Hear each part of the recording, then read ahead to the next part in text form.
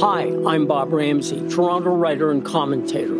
Twice a week, I offer my take on the world, from craven politics and unchecked ambition to secret sauces, bitter loss, and fist-pumping redemption. They're stories to live by. Quirky, high-style, tear-jerking, funny ha-ha, sometimes funny peculiar. My tales don't walk down the sidewalk and browse in the windows. They sneak into alleyways and come out onto different worlds. Alex Brown narrates each mini-podcast to bring to your ears what you see with your eyes in my twice-a-week blogs. And now, today's episode of Ramsay Writes. Librarians are first responders by Bob Ramsay. No other public library system in the world is bigger and busier than Toronto's. Not New York, not London, us. Nearly 70% of Torontonians use the Toronto Public Library. During the pandemic, with every one of its 100 branches closed, online demand has more than doubled. The library has even launched a digital library card, which has over 14,000 takers so far.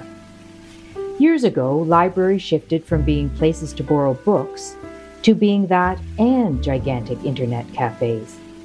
Librarians followed suit. But now they also dispense citizenship and job information, and have even been pressed into being social workers and even paramedics, administering naloxone to overdosing street people who are sheltering inside the safe place that libraries are. Not happily, but they do it. Not your mother's view of Madam Librarian. But the pandemic has called on libraries to do even more. In Toronto, more than 30% of food banks have been closed, just as demand for emergency food services has spiked. Food banks need volunteers in space. And what are librarians everywhere great at? Picking and sorting. So in early April, the library converted 9 of its branches into food banks, and since then has increased that to 11.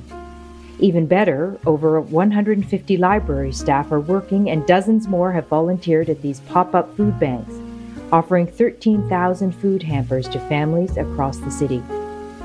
Next, they offered food for thought.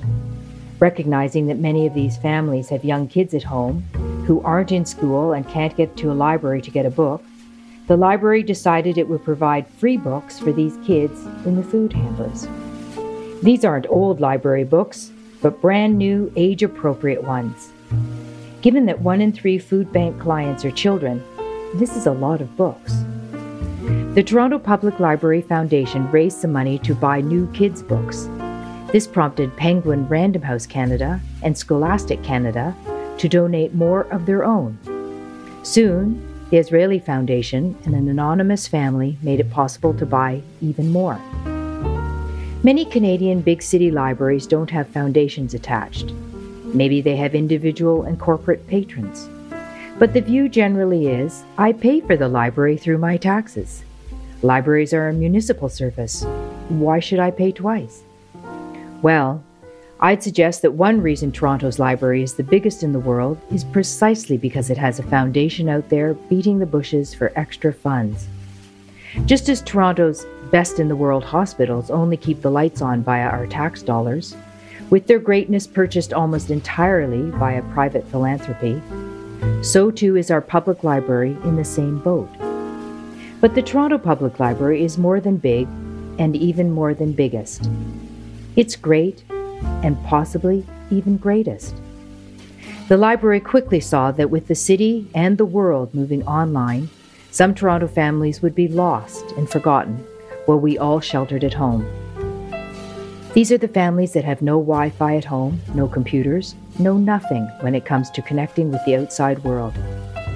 So the foundation fundraised to buy laptops plus Wi-Fi service for 300 families. As of today, it's raised enough for 200 of them. Years ago, a friend told me her story. She was a child, a Jewish refugee after the Second World War. She failed in school because she could barely speak English. So her mother took her every day to the Lillian H. Smith branch on College Street, east of Spadina, where she learned a new language.